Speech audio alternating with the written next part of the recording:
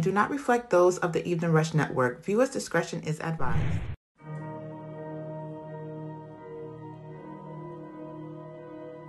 Yeah. David Park is on the beat. Yeah, you know what it is. We the head honchos. The number one podcast of rails and black hole. We hitting hard. We got the balls. We at the top. Whoa. Just tune in every Monday at 9 for your favorite show. The Relaxation Hour. Yeah, you know what we be on. Might interview your favorite artist. Play your favorite song. Reporting live from NY. We up in every borough. Not to mention we worldwide. Got the game in the chokehold. We keep it ish poppin'. How you love that? Forever at the top. How you love that?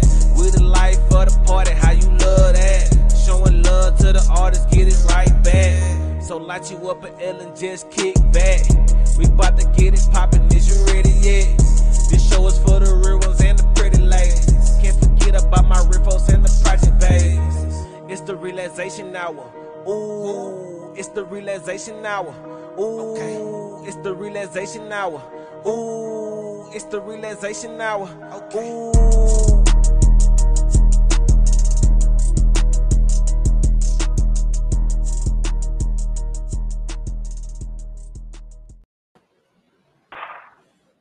Hey, what's going on, everybody? Welcome to another episode of the of the Relaxation Hour podcast. I am your host, Rels, once again joined by my partner in crime, Blacko. What's going on, brother? Yo, what's going on, my brother? What's going on? How's everything? I can't complain. Still getting used to this whole name change thing, as you can see. It seems easy. It's easy. It ain't. It don't take that much, right? It says right in your background. Wow. Apparently it says it right in your background now too. I'm proud of you, man. Yeah, I know I had to fix it up. I had to figure it out myself. I got it. But you figured it out yourself? Yeah, real quick. 1, 2, 3. Well, so I didn't. You did all that by yourself. It's my first time talking to you for the day. I don't know what you're talking about. Wow, you started off. Oh, okay, all right. This must be April. Starting off line already. Cool, son.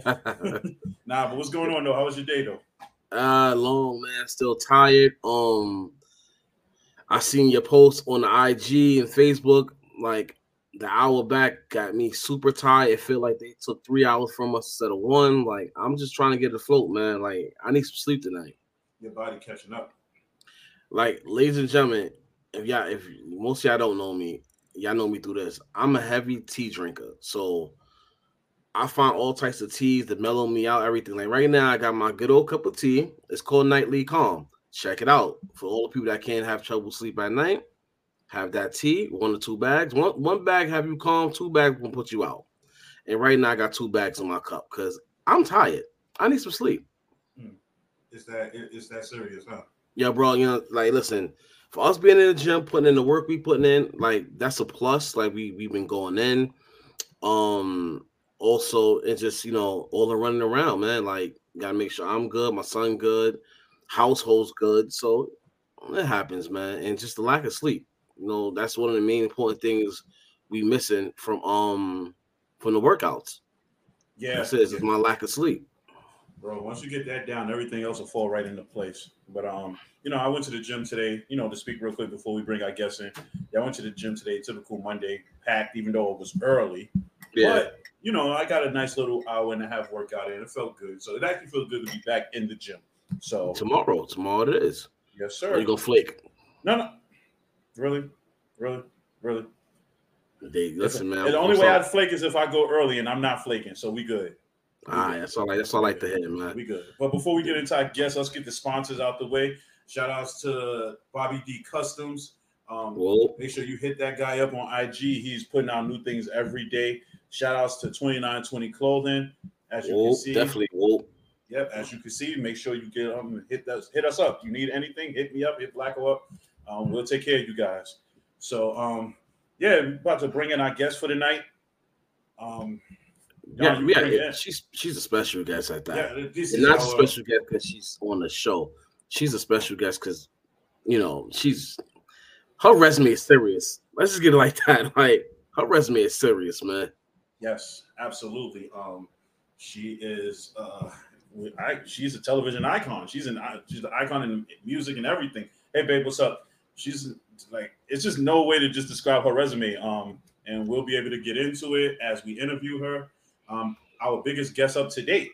So Dawnn, you can bring it in when you're ready. Hold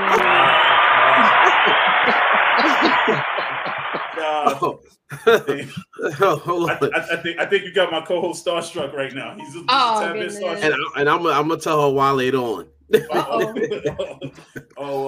She's an actress. She's a singer, an award winner. Ladies and gentlemen, our biggest guest up to date, Dr. Dawnn Lewis. How are you doing tonight? The crowd goes wild. No, I'm fantastic. It's nice to meet you guys. Thank you. Thank you for having me on. No, thank you for being our guest. We greatly appreciate it. Nice to meet you too. For somebody I've been watching on my television screen for quite some time. Thank you. Quite some time. I finally get to actually speak to you. Thank you. That's all I can say. Thank you. I sincerely appreciate that. You're very welcome. It's my pleasure to be here. Thank you very much. So let's start.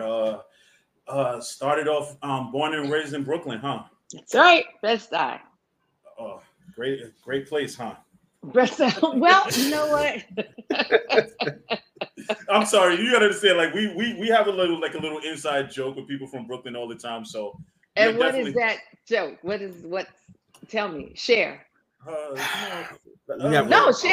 We have a Bronx and Brooklyn rivalry. Yes, where we try to, you got people from Brooklyn who feels right the Bronx is worse, and you have us and the rest of the Bronx feel Brooklyn is worse.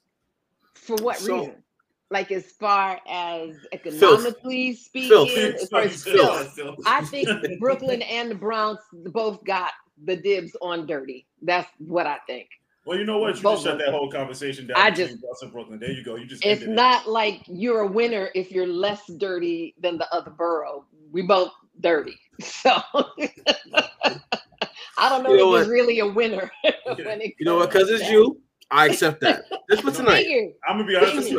That's probably about the best answer we've ever gotten to Brooklyn Bronx. There's no real winner when it comes to, well, I'm not as dirty as you dirty. It's like it's we both got issues. We definitely do. But we are proof to the story that where you are doesn't determine who you are. So there you go. Absolutely. I don't know if you've been to Brooklyn lately. Some people saw live the Brooklyn life. But you know what? It only takes a few of us to make it out and set a better example of this is what it could be. So that's who I'm believing we are until you make it clear to me that that's not who you are. So nope, nah. Not gonna happen, right? Okay, nah. Come on with it. Nah. I can't. I'm from the Bronx, and I represent the Bronx the way I go, but I ain't the Bronx. I ain't this new Bronx right now. How about that? I ain't the new Bronx. Yeah. Okay. Yeah. All right. I love it. So what are we gonna talk about tonight, gentlemen? We're gonna talk about a little bit of everything. Okay. First of all, how did you get into acting? I actually got into singing and dancing first. I am one of four. I have three brothers, the only girl. My family's from South America, Guyana, South America, and my parents immigrated here because my dad joined the U.S. Army and then sponsored my mom to come up, and that's how they got their citizenship. And then slowly my mom sponsored her siblings. She's the eldest of 8 and her parents to come on up. So myself and my brothers were the first born in this country. I come from a family of teachers, nurses, city workers, civil workers. So my wanting to sing and dance really did not fit the mold of what is expected, especially of a little Guyanese child girl. No, you must grow up and be somebody's wife or mother and sing and be a nice nurse or be a nice teacher. And that's beautiful and that's wonderful. We absolutely need our nurses. We need our teachers. My mom, being this little fast girl growing up in Brooklyn, I couldn't go anywhere unless my brothers took me. So that was a blessing and a curse because I was 7 and tall for my age, 7 looking like I was 11 in the middle of like 9, 10 boys because they were all my brother's friends. Those were my friends. And my mom decided this is not going to end well if I don't find someplace else for her to be. So her in the middle of all these boys is not a good look. So she started me in dance class. But before that, I was singing along with old movies, with musical movies, singing and dancing, watching the television. So my mom saw that was not something that I enjoyed. So she enrolled me in dance class. And then I started acting at about 11. So I was a tomboy that could act and dance really well. And just it went from there. I started writing poetry, started composing music, had some of my poems included in a compilation of young and up and coming writers by the time I was 15. By the time I was 9, I was dancing on the stage of Carnegie Hall and Brooklyn Academy of Music. So I was a professional dancer most of my life, a singer most of my life. Thought I was going to be a recording artist. I had a record out. It was charting on Billboard. I'd won the Apollo and been singing all around the city. I was lead singer in a band. At the time I was 14, and started adding acting along the way. And that's what I decided I wanted to do when I was pretty young. So one opportunity after the next. That was what my trajectory was. That's the journey God blessed me with. And I'm just grateful for the support that my family gave me, even though they didn't understand it. Okay. So with all that, your credentials that you just said, how did you get yourself positioned into the Tap Dance Kids National Tour? Going to every audition, just like every other actor in New York City. You're supposed to have an agent. Well, they prefer you to have an agent. But in New York at the time, that was a time where you could say, walk up to the door, knock on the door and say, I've got talent, let me in. And they would let you in. You would come in on the non-union calls. First, they would see all the union actors, and I wasn't in the union. I was hoofing and doing my best to get in the union. And I was doing an off-Broadway show at the time. And the choreographer of that show said, you need to go and audition for this Broadway company because that's where you belong. You don't belong in this show. And she encouraged me to go. So I walked up with my dance bag, my sheet music, and walked up into the audition and got myself an audition, sang and danced my way into a principal role, and ended up sharing a stage with Harold Nicholas of the Nicholas Brothers, Hinton Battle, multi-Tony winner, Ben Harney, who had just been nominated for a Tony for starring as the original Curtis in Dreamgirls, Monica Page, Martine Allard, who was nominated for a Tony on Broadway for the Tap Dance Kid, and got to meet this young man who, got a little bit of talent. And as he's grown up, he's got a little bit of talent. Mr. Dule Hill was our kid at 10 years old. So he plays now the father on The Wonder Years. On the reboot, he was the co-star of Sight. You saw him on The West Wing. He's been on Broadway himself again several times. So that's my little brother. So that was my Broadway journey to the Tap Dance Kid. Now I definitely became a fan of Dule, after watching Psych with the whole joke and stuff. Then when I started watching him on Ballers, I was like, man, this guy switched it up from being a jokester on the show to this guy is dead serious. They don't crack no jokes. It's just straight face and go. Nope. So it's been a really exciting, really fulfilling journey for all of us. So I have a question. What is the biggest difference between acting on television and acting on Broadway, like doing a play? Television, you get to stop and start. You do it in bits and pieces. The reality of film and television is that the mechanism does a lot of work for you. The cameras zoom in, get close up, zoom out. They create tension, the lighting, the special effects, all of that makes a difference. The way it's edited together can make a mediocre performance look amazing and, cut away from you to some other actor, which again makes it look amazing. When you're on stage, it's just you. It's you and what you can or cannot bring to the table. And the audience is right there to let you know whether or not you hit it or missed it. There's no going back and getting it. Anything can happen on stage. People forgetting lines. Everything from scenery pieces falling happens. And so, okay, what do you do? The orchestra, there's no sound. There's no audio. I was just doing Tina, the Tina Turner musical on Broadway. And there were some nights where, for whatever reason, at the mixer board, the band didn't come up.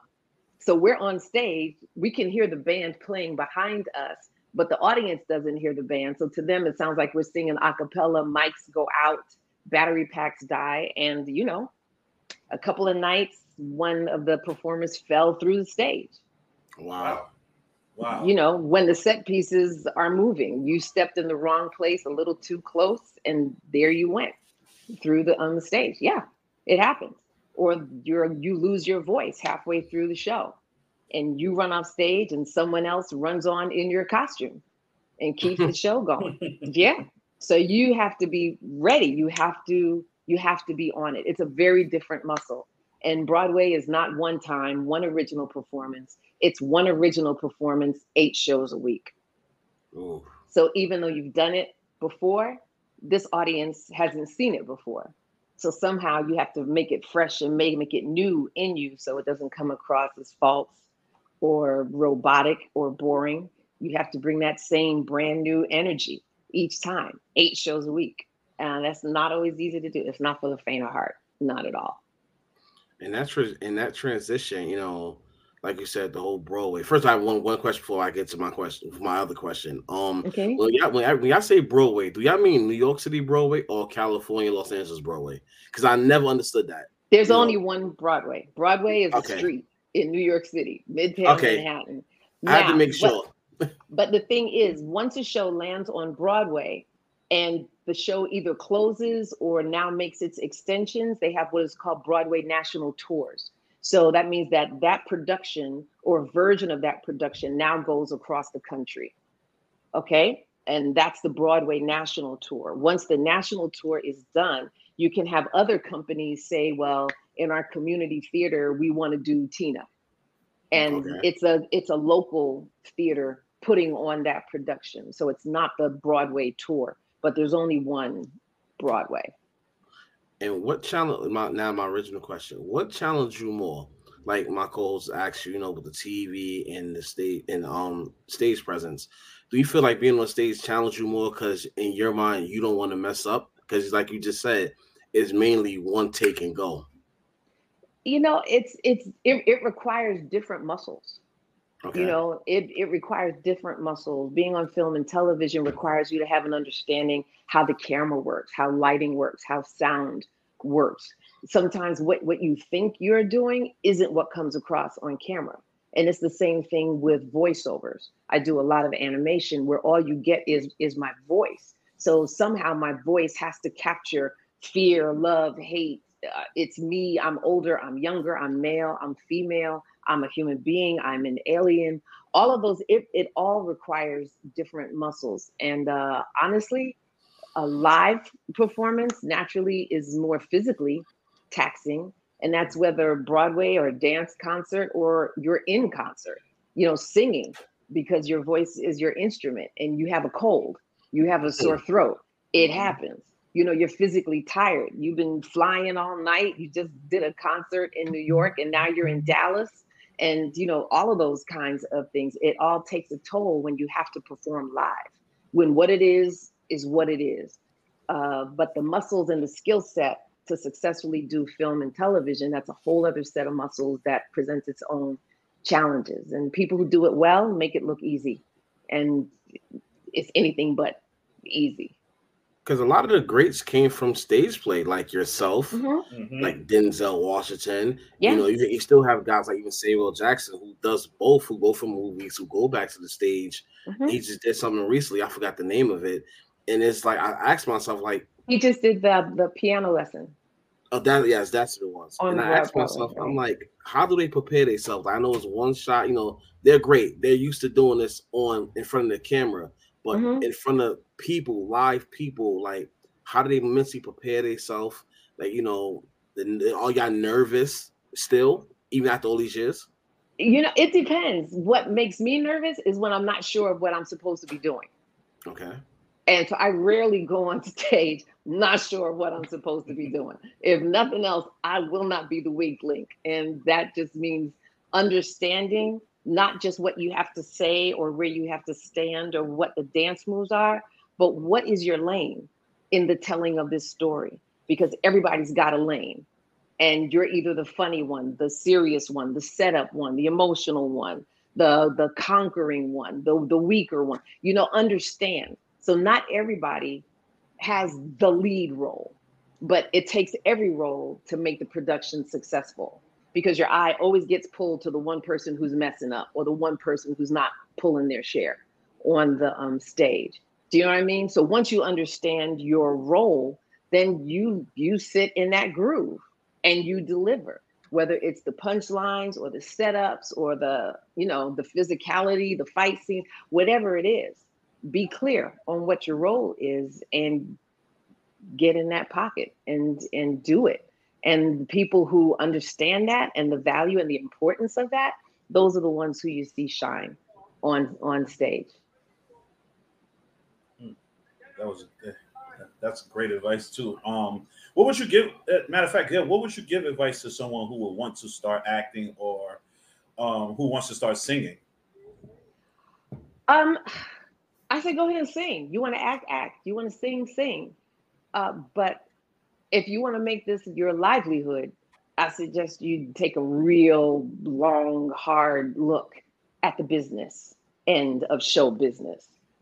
Anyone that I mentor, anyone that comes to any of my workshops, that's one of the first things that I try to impress on anyone who wants to launch into this endeavor is that the word business is literally and figuratively twice as long as the word show. So if you're all caught up in the show and who knows your name and being a celebrity and being popular, but don't handle your business, this industry will eat you up and spit you out in no time. And you will blame the industry. You will blame everybody else. You will get frustrated. You will be intimidated. You will start second guessing yourself. All kinds of things can cause you to do some really destructive behavior if you don't pay attention to the business. So most people, I say, if you can think of anything else you want to do, I suggest you go ahead and do it. Because this gig is not for the faint of heart. It's not. You hear no 95% of the time, but it's those 5% of yes that make all the difference in your trajectory, whether you move forward, whether you move horizontally, or whether it's back and forth. And those kind of roller coasters can really wear you out mentally, emotionally, financially, spiritually, all of your relationships. If all of that rides on whether you're high or low or whatever, it's crazy. It's crazy making.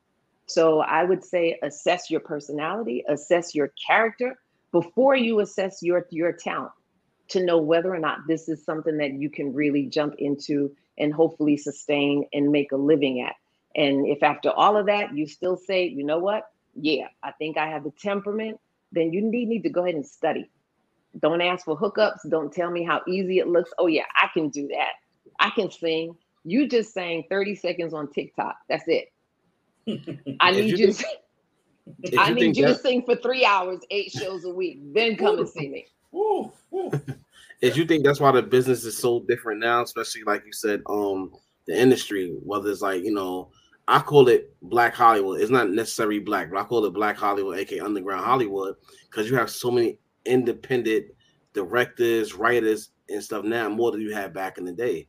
Because you had a lot of people who felt at the time, even still to this time, who felt they couldn't make it in Hollywood or they wasn't given a chance to after a couple of auditions. So they took it upon themselves to go the independent route. And you think, and I ask this because now, like I said, we talk to somebody who's been there, done that and still going. Do you think that's the best route to take to get your work out there and still build your character up so maybe you can still get into the big leagues? Well, I think I don't think there are necessarily more writers, more producers, more directors. What I believe is that we have more opportunities. We have more platforms in which to be seen.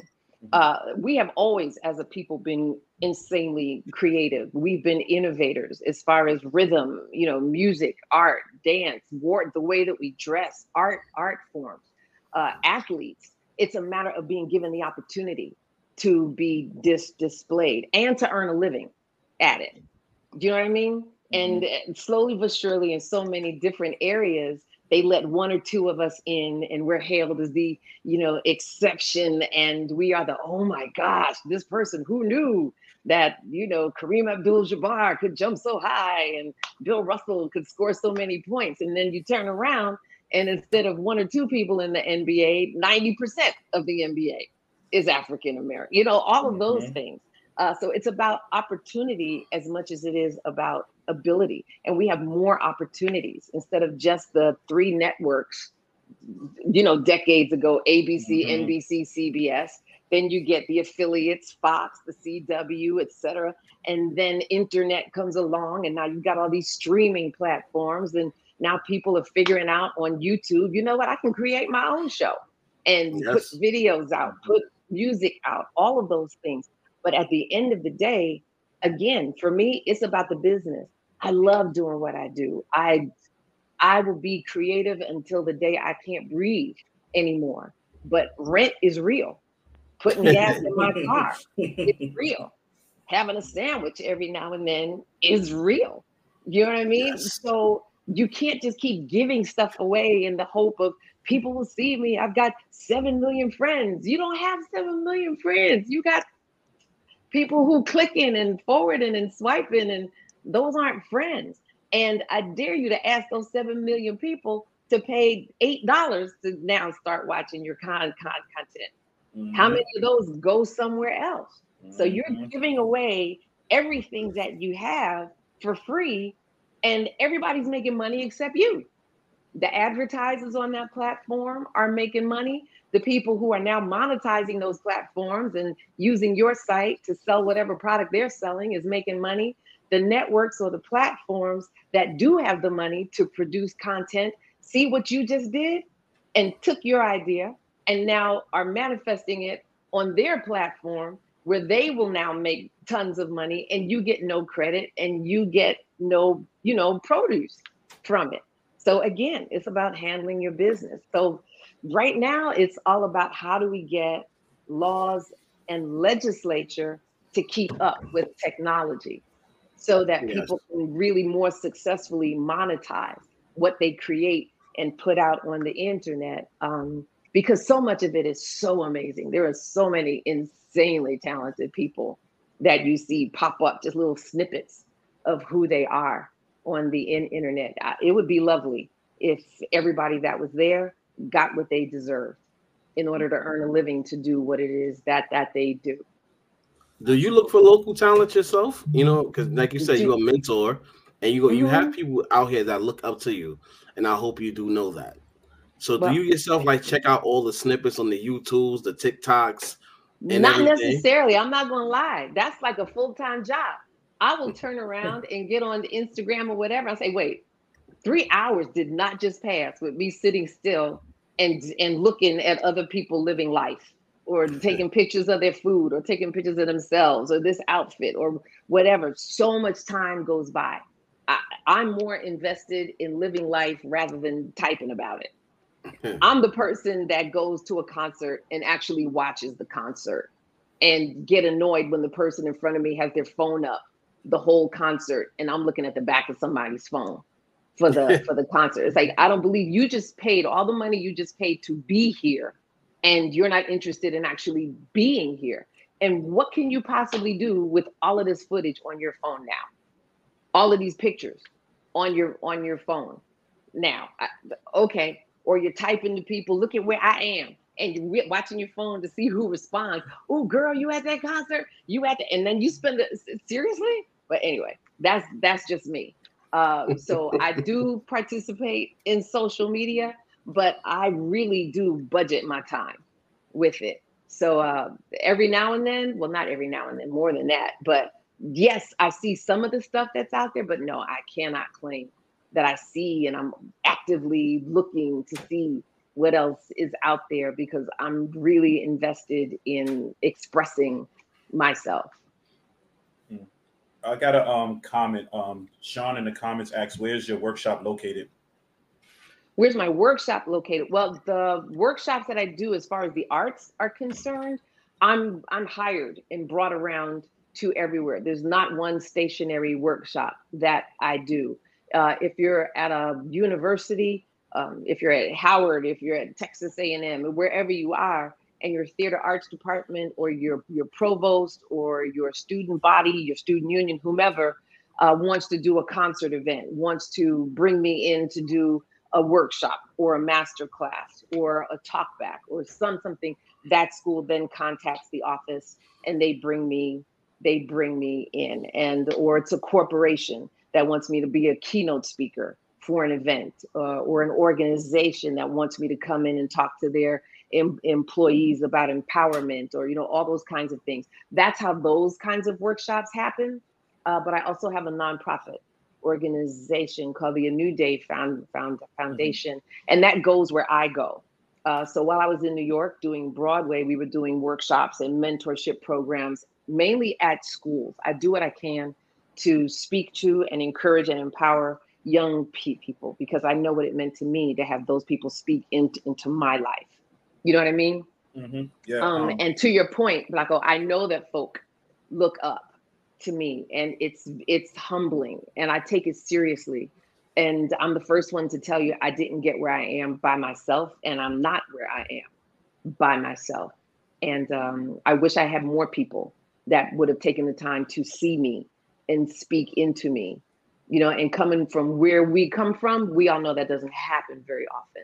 So my foundation, we do programs for teen boys. It's called Mentors, and it's MEN capital TORS, which stands for Men Talking of Relevant Situations. And for girls, it's called Sisters Hangout. And those groups are ages 13 to 19. And we call them experiences that expose them to cultural and career opportunities that they don't commonly have access to, or oftentimes don't even know that those things exist as careers. We took a group of kids into the recording studio and showed them how to make their own animation video game projects. We put them on the mic, taught them how to do their voices to create characters. We put another group on the engineer board, and he taught them how to set up and use mics and EQ mics and work the soundboard. Another group went with a director, and she was teaching them how to break down a script and direct us in the booth. And so every hour, each group rotated. So by the end of the day, everybody got to do something else. And then we feed them. And then we have what's called a safe space conversation, where we open up the floor for the kids to candidly talk about what's going on in their lives. And invariably, they learn they're not the only ones going through what they're going through. Do you know what I mean? And that there's a system, and they're not by themselves, and they can reach out, they can ask for help. They don't have to be embarrassed about what their reality is. And it's just us and the kids, and what's said in the room stays in the room. There's no parents. So the kids feel empowered to be, transparent about what's going on. It usually ends up with a lot of crying, boys and girls, a lot of crying. You can send them to us. We'll talk to them. We talk to the kids. Awesome. Because the program goes where I go. So we've done programs here, Texas, New York, Florida, as far away as Canada, India, South America, where my family is from. We just worked with a school down in Costa Rica. So, and then the advent of the internet, we can be in one place and reach anybody who wants to, click on. Yeah, because it's important that you say that, because before we go to break, I just want to say something real quick. But me and Black have had previous episodes where we've talked about like ways of how we can help the youth out. And what you said right there is just perfect examples of what you do right there. It's a perfect example, taking kids and showing them that there's different things outside of where they're from, and showing them that they can actually achieve what they wanted to achieve in life without feeling like, they can get made fun of or wanting to aspire to be bigger or do bigger things. So what you said was very important. And I hope that if there were kids listening right now, that they understand that, there's a way out. And there's just a way. It's simply put, it's just a way out. And usually it starts with what interests you. How many of us watch cartoons and not put two and two together? Wait a minute, this is somebody's job. I'm sitting there doodling in the margins in my notebook or my textbook. Wait a minute, you mean animation? I can get paid for doing this? I can get paid for making different sounds with my voice. I can get paid, you know what I mean? I want to scratch records. I want to mix. I want to do things. Wait a minute. That's like an engineered job. That's what the editor is when I'm watching the Oscars. That's what he does. Oh, that's a career? Who knew? Who knew? These poems, these rhymes, these, verses that I'm spitting. I could be a screenwriter. I could write the next Black Panther movie. And you introduce them and say, it starts with what moves you, what excites you. Is it the stars? Do you want to be an astrophysicist? Do you want to figure out how to save the planet? Do you want to discover a new kind of currency, cryptocurrency? Somebody thought of that. Somebody developed that. Somebody developed banking systems. Somebody developed texting. Come on. What do you enjoy doing? Let's figure out how to turn that into a career opportunity for you. That's what I enjoy doing this. I actually do. Absolutely. There you go. I enjoy doing this. There you go. And here you are. You started your own show. Yeah. Your own channel. Yeah. And you do it at a level that people like me and then some want to come and hang out with you. Come on. And we definitely appreciate that. Come on. Listen, bring them all. You can come hang out. Come hang out with us. You come hang out anytime you want to. Anytime. Right. So we're going to take a quick break, and then we're going to come back with Dr. Dawnn Lewis. We have more questions. So if you're looking to get a podcast on the Evening Rush Network and you're not sure, this is how you do it. Hey, it's Kaylee Cuoco for Priceline. Ready to go to your happy place for a happy price? Well, why didn't you say so? Just download the Priceline app right now and save up to 60% on hotels.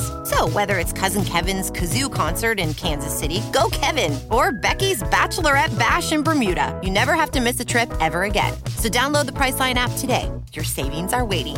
Go to your happy place for a happy price. Go to your happy price, Priceline. When you need mealtime inspiration, it's worth shopping Kroger, where you'll find over 30,000 mouth-watering choices that excite your inner foodie. And no matter what tasty choice you make, you'll enjoy our everyday low prices, plus extra ways to save, like digital coupons worth over $600 each week. You can also save up to $1 off per gallon at the pump with fuel points. More savings and more inspiring flavors make shopping Kroger worth it every time. Kroger, fresh for everyone. Fuel restrictions apply. Hey, what's up, you guys? It's your girl, Chrissy, here to let you know that the Evening Rush Network now has an app. Yes, an app, you guys. So you can stay connected on the go and watch all your favorite podcast shows. You can download the app at Google Play Store or Apple iTunes. So spread the word. Tell a friend to tell a friend. Also, if you're looking to start a podcast and really don't know how, well, hit us up at the Evening Rush Network at gmail.com and inquire about time slots, pricings, and everything you may need to get started. We got you. Join the winning team, the Evening Rush Network. And also, download that app. What are you waiting for? Get to it. Hey, welcome back, everybody. We're back with Dr. Dawnn Lewis. If you missed the first half an hour, I suggest you guys go back when the show is over and go listen, because she dropped a lot of insight and a lot of jewels. So Dawn has a question too. He says, who do you recommend as a good acting coach? I have no idea, because I don't know where you are. I don't know where you are. I don't know. He's from Brooklyn. Oh, he's in Brooklyn. Okay, I think that's a general question. Huh? Yeah, that's a general question. I think so. It's a general question. Yeah. There are different schools that have different reputations. I say do your homework and see what school other successful performers in New York have gone to, and check them out and see what if there's a fee involved. See if they are connected to the union at all, because there's a lot of services. If you're an up and coming actor, there's a thing called the union, the Actors Union. For theater and live performance, it's Actors Equity. If you want to do film and television, it's called SAG, Screen Actors Guild, or AFTRA, but it's now joined together. It's SAG-AFTRA. So there are certain jobs, like when you see professional movies and TV shows and commercials, more often than not, all of those are union projects, which come with different perks and responsibilities about how you get paid, your work environment, et cetera. And then there are also non-union jobs, which don't necessarily have, as many or any of the same protections for you as a performer. So through those unions, they also recommend acting schools, agencies, managers also, and you can see who has worked with whom and who can offer you what it is you feel you're prepared for to start working. Okay. So there are acting coaches in every city across the country. If somebody tells you, you say, I need an agent, I want a manager. Anybody who tells you you have to pay them for them to represent you, run in the opposite direction. They get paid. Ultimately, an agent or a manager works for you. You pay them once you get paid. You don't pay them to go work for you. Once they demonstrate and help you book work, they then take a percentage of that work. And traditionally, that's 10%. So anybody who tells you, yeah, we'll represent you, send us $300 and you can come be one of our clients. Yeah, no. Run the other way. A lot of folk get taken like that. And it's unfortunate that there are folk out there who, they got to hustle. They got to hustle for everything. But yes, it's definitely a lot of people out there, a lot of scammers out there that will tell you, hey, pay me for this and come do that. Right. But, and you can be in my movie. Wait, I'm sorry. I pay you to be in your okay. I pay you to come and work for you. Okay. Yeah. No. So I have a question for you. Like, it's one of my questions. I'm letting my co-host handle another one. You say voice acting. You say you definitely got into voice acting. Now, you actually voice acted 2 video games that is one of my personal favorites, and that's the Marvel Alliance games, 1 and 2. Now, I played them games back and forth when they was out, everything, and I watched the end credits, and I seen the name there. I never knew it was you. You thought it was some other Dawnn Lewis. Because I'm like, the name, that's a common name. So I was like, and I never knew it was you, and you voiced Storm, a key character everyone knows. Yeah. How did you get into that? Let's see. When I was in New York, I was singing and recording jingles and doing session work as a singer. When I started doing A Different World, there were different people that wanted to work with me with different projects. The show was one of the hottest shows on television at the time. So I got approached. Suzanne DePass, who used to be one of the executives at Motown Records and is credited with discovering the Jackson 5, et cetera, et cetera. Suzanne was going into management. So she had approached me about managing me, and she was approached about producing a new cartoon series. So I guess one of the ways for us to start working together was, Dawnn, would you be interested in coming to do this? And I told her, well, I'd never done that before. I've done jingles, I've done commercials, but I've never done cartoon animation. She said, well, come on in, we'll give it a shot and we'll see how it goes. The cartoon was the Kid and Play cartoon. And I played one of the girls in Kid and Play's, little group and clique. Leela, exactly. So I'd never done it before. So I was like, okay, she's from the hood. She's from Brooklyn. I was like, okay, I can do that. So I started imitating my niece. And my niece talked just like this. Kid, what you talking about? Why are we going to go and do that? That ain't no fun. Come on. And so the director said, wait a minute, who is this girl? How come I've never seen her before? And the reality of the voiceover community is it's a very tight-knit community because directors and producers, they want people who can come in and deliver. And me walking in and I'm starting to speak with you and I sound like this, and then I come up with a character that sounds like that. They say, okay, well, can you do any other voices? And you just start throwing out whatever is in your arsenal. And next thing you know, they're spreading your name to the next person. They said, you need another African, because when I came in, there weren't very many. Cree Summer, who was also in A Different World.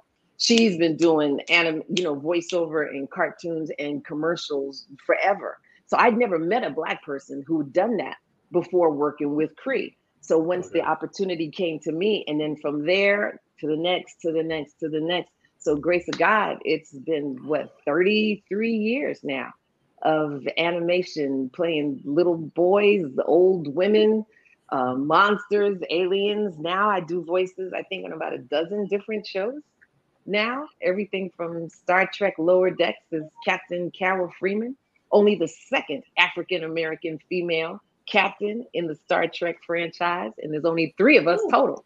Myself, James Avery, I do Ludacris's cartoon, Karma's World, where I play Mrs. Washington, a seasoned citizen. I've been doing The Simpsons for like the last 9-10 years. Futurama. Yes. Yep. There's a list, and I'm grateful. I'm very, very grateful. That's how it started, though. And the ludicrous thing with his daughter, because that's blowing up too. A lot of people don't know Yes. about that. Like they hear the name Karma Bridges, but they don't know that's his daughter. That's So he his got the daughter. dolls and everything. And when I seen you, doing the voice from the characters, I was like, that's beautiful right there. Thank He you. went and got one of the queens to come on and handle the show for him. Thank you. You're welcome. I'm honored to be there. I am. He's got a beautiful heart, and that was a lot of hard work. Chris told me how many years, almost 15 years it took to try to get that off the ground. So I'm really, really proud of him. And we hear that story more and more.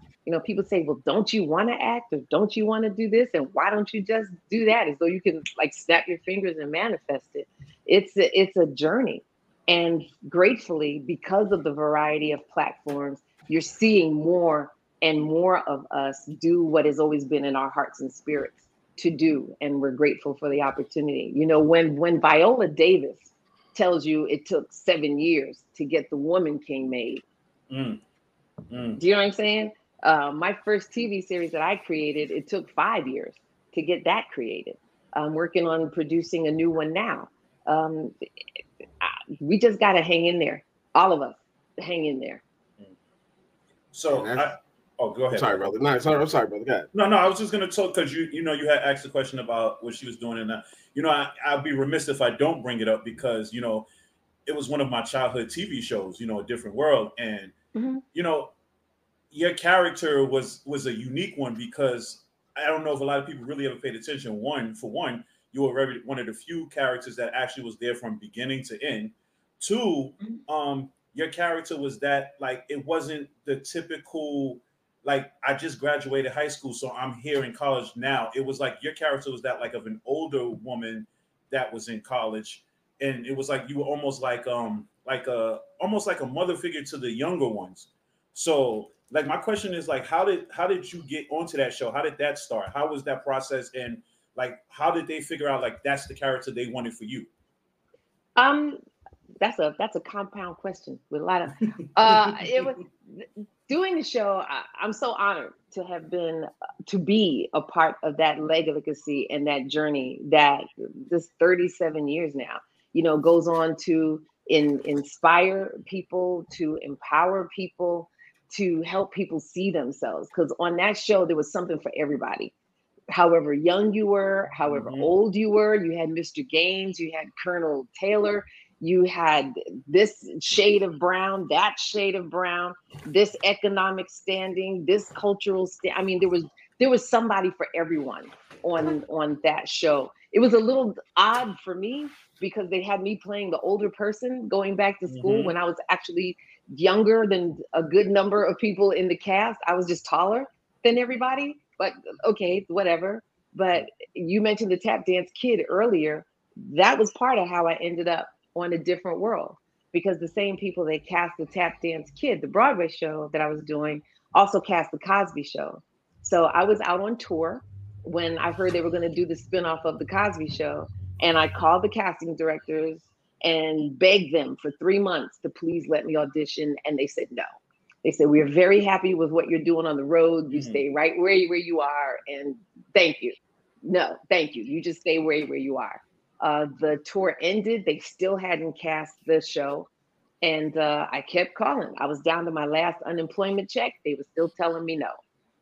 So out of the blue, it was a Wednesday, I got a call asking me, are you still interested in auditioning for the show? I said, absolutely.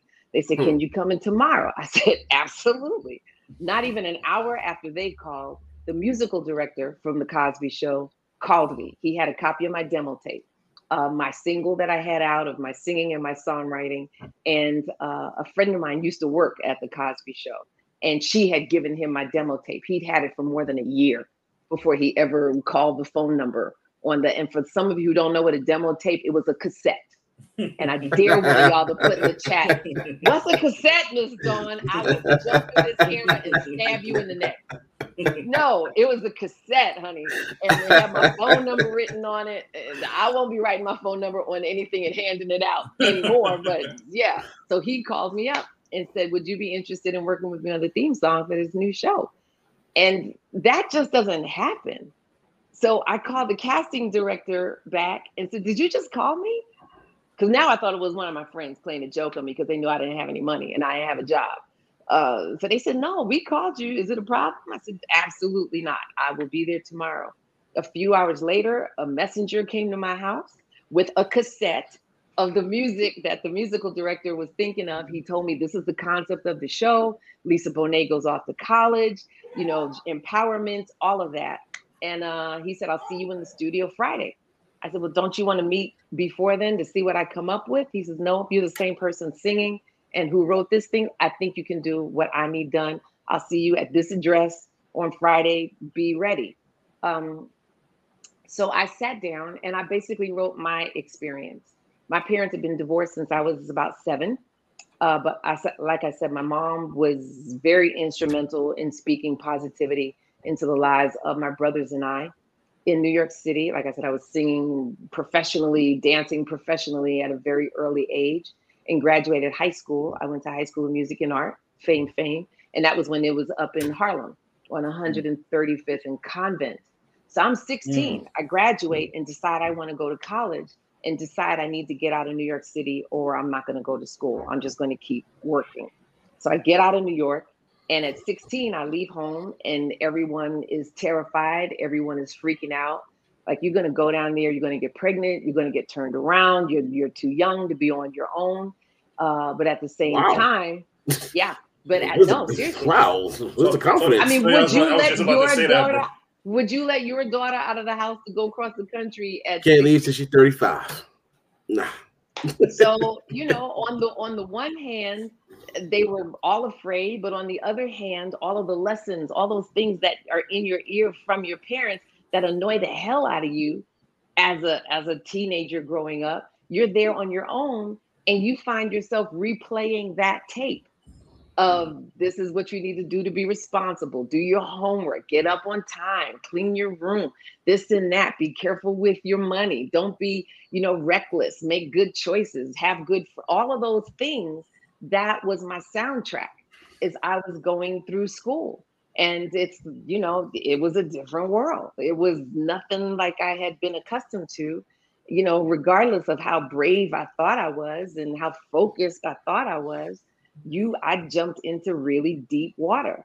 And it was those life lessons, those parent lessons, those adults, those my teachers, my counselors, my neighbors, you know, depositing wisdom into me that helped me guide my steps. And that's what I wrote in the theme song.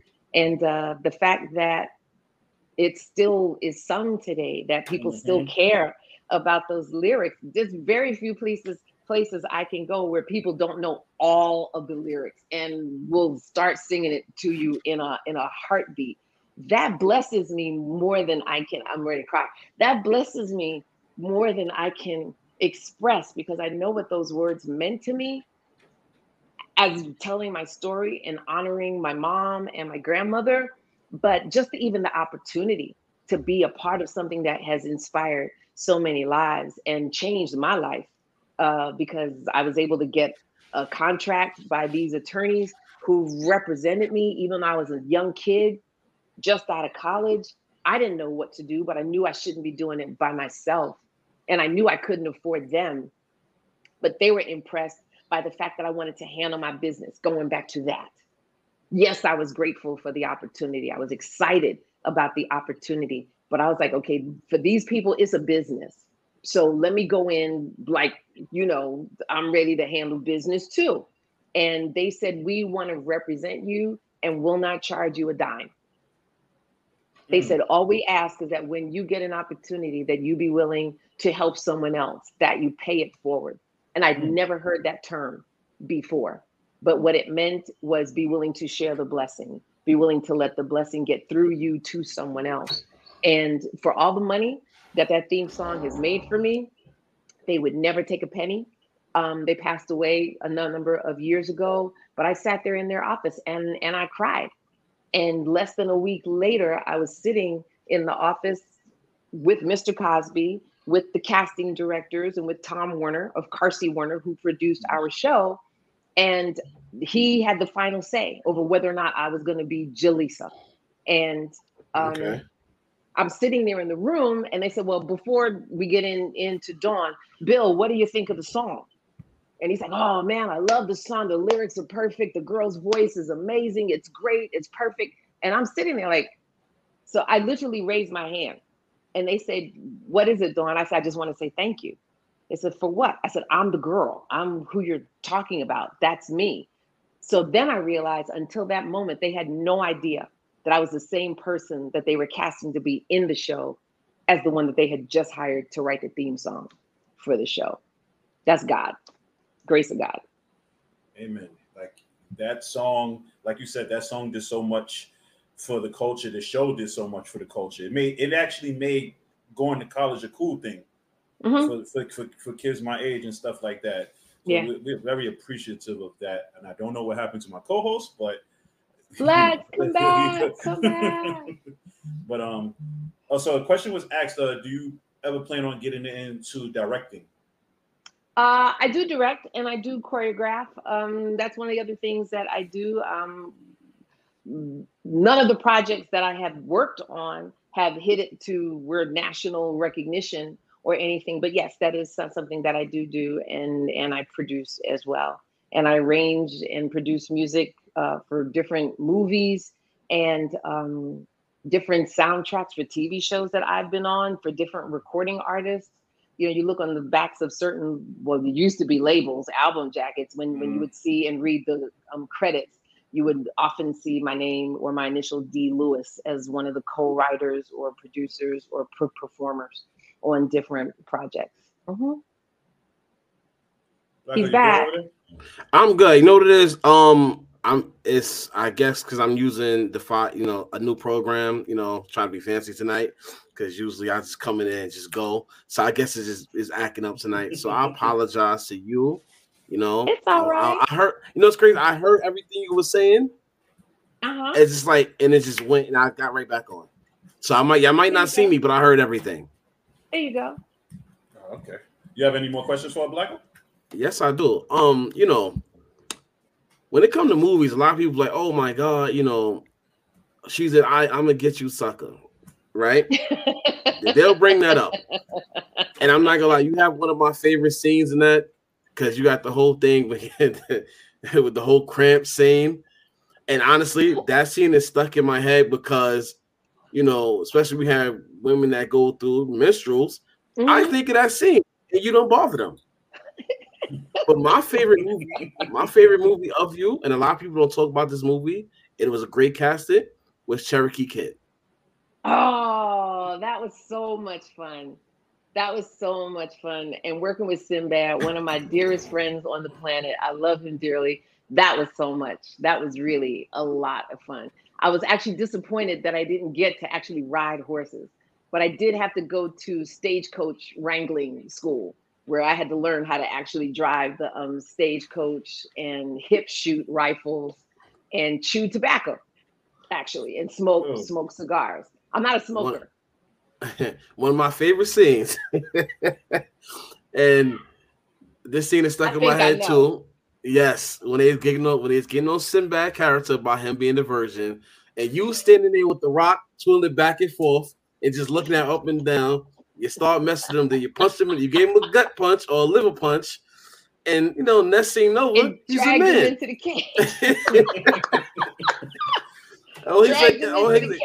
He said, "Get off me, woman! What are you doing?" No. After that, one of my favorite scenes of all time. And I also found out your character, Stagecoach Mary, was based on a true person. Just about everybody in that movie was based on a real person. And the Cherokee Kid was a real person. Yes. And I was like, wow. I'm like, perfect cast. Great. And they turned it, even though it was like a comedy movie, these people was actually real people during them times. That's right. We sure were. That's funny. That was a lot of fun. I'm gonna get you, sucker was a lot of fun too. Oh yeah, because you look at the guys, look at people's work. You work with Kadeem Hardison, who was your co-host on Different World. You had Damon Wayans, who wasn't All Damon of the yet, but he was Wayans, coming all up. of them. All the Wayans. All of them. All them Wayans was in the movie. Every last Wayans was in the movie. And if they weren't in the movie, they were working behind the set. All of them. Yes, you are correct. Yes, because Sean and Marlon was in it. Marlon was in it. Keenan was the star. Kim was in it. Kim was the nightclub singer that was, hopping around and rolling on the floor, kicking his. Yes, okay. All of them were. I'm telling you, all of them were in it. Even the great Antonio Ferguson. Fargus. Fargus, yeah. Antonio I Fargus. say Fergus. Antonio Yes. Fargus, not Ferguson. Why Huggy Ferguson Bear came out from Starsky. Huggy Bear, yes. Yep. Isaac Hayes. Everybody was in it. Bernie Casey was in it. It was amazing. That was where you met D Nice. That was where I met D Nice. Right. And KRS-One. Yes. D How and was I that had behind been, the scenes? Oh, yes, I was going to ask that. D and I became fast friends after that. He became like my little brother. And I helped D when he got his first apartment, like a bed and all of that in his apartment. When he released his first solo album, they called me D Nice. I'm singing on it, on his first solo album. Right. And look at him now. Talk about blessings overflowing, just doing what you love to do. I'm telling you, anybody who's out there listening, who would have known him just being himself, doing what mattered to him to get through a difficult period, turned out to be a worldwide phenomenon. And he's got contracts up the yin yang. I mean, just amazing. Just a blessing. Just a blessing. Yes, and one of the nicest guys you will ever meet. I wish we had behind the scenes footage of those two movies. Like, I'm quite sure it was way more funnier than we actually seen on camera. Mm-hmm. Okay, I'm gonna tell you one little story. That night where we shoot the cramps thing where I spin my head and my hair goes wild and my eyes go crazy. Okay, I had to wear contact lenses for that, right? To make my eyes look crazy. I don't wear glasses. I don't wear lenses. So they had these things, put them in my eyes, and my eyes wouldn't stop watering for maybe 20 minutes because I couldn't get used to them. So Keenan came and got me and said, "Okay, Dawn, we got to get this shot." But I couldn't see anything. So he said, "Come on, I'll walk you to the set." He thought it was really funny to start walking me into stuff. I'm bumping into walls. And I was like, and he's thinking it's hilarious. I was like, that's not funny. Keenan, that's kind of mean. That's like, he thought it was hilarious. Everybody thought it was hilarious. But yeah, that was a lot of fun. And then they wonder, okay, so what did they do to your voice to make your voice do that? I said, no, I did that. That was me, one of my crazy voices that I came up with. And to this day, the funniest scenes of all time, because the way you had Damon screaming, man. it was a lot of fun. And for anyone who was curious out there, let me answer the question. No, I do not still have cramps. You don't have to ask me, are you still having cramps? No, it was a movie 34 years ago.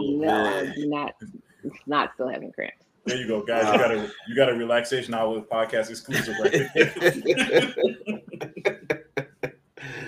Oh man, tonight was a very much pleasure. Like I said once again, are we done already? Yeah. Yes, we're done already. Wow. Thank you, guys. No, thank you. We want to thank you. Thank you very much for being our guest tonight. We are that greatly appreciative, humbled for this experience. I really appreciate it as well. Thank you. If I could just give one plug, anybody who's out there for the A New Day Foundation, please come out online. Our website is www.anewdayfoundation.net. Everything that we do, all of our youth programs, we have a conference coming up in June. Every year we held it on a different college campus, and our workshops focus on financial literacy and technology, because we want our young people to be competitive in the world market, to have an understanding of finances, how you can get to and through college without ending up in extreme debt, and how to turn those ideas, some of the things that we've been talking about here during this show, take your ideas, infuse the aspect of technology and turn them into successful businesses for yourself, so that the things you're studying in school don't become obsolete by the time that you graduate. We give out anywhere from 6 to 12 scholarships of $2,000 each and a brand new computer. And the conference is going to be in Los Angeles, June 10th. So if you're going to be in the Los Angeles area, please send us an email, info, I-N-F-O, at anewdayfoundation.net. And we will send you the information on how to register to participate in the conference, because you do have to register. There's no just walk-ups. You have to pre-register, because everything we do free of charge, which means we have to make sure we raise the sufficient funds, make sure we have enough workshop materials, meals, everything you're going to need to participate for the day. So if you can't attend, please consider supporting us, because every dollar we receive, $5, 500, 50,000, whatever it is, all of it goes to fund all of our programs, so that our participants, all you have to do is show up, and we hope that we're a part of your blessing, your new day of opportunity towards you being your best self. So check us out, the A New Day Foundation. And there it is. Yeah, I heard her. Absolutely. That's all we need. That's all she said. She finished it off with that. So once again, thank you, Dr. Dawnn Lewis. We appreciate you. Thank you very much. Thank you. Anything you want to say, Blacko, before we close out? Definitely, like, no, I'm just, like I said, I'm just flattered that, you came, you here. Like, my pleasure. I'm much flattered. Success to you guys and the Thank relaxation hour. Oh, much success. Success. Thank you. If I think of something else to talk about, can I come back? Absolutely. Awesome. Come back anytime you want. Awesome. Yes, of course. Excellent. Yeah. All righty. All right, everybody, have a good night. And same to you. Have a good night, everybody. Have a good night, everybody.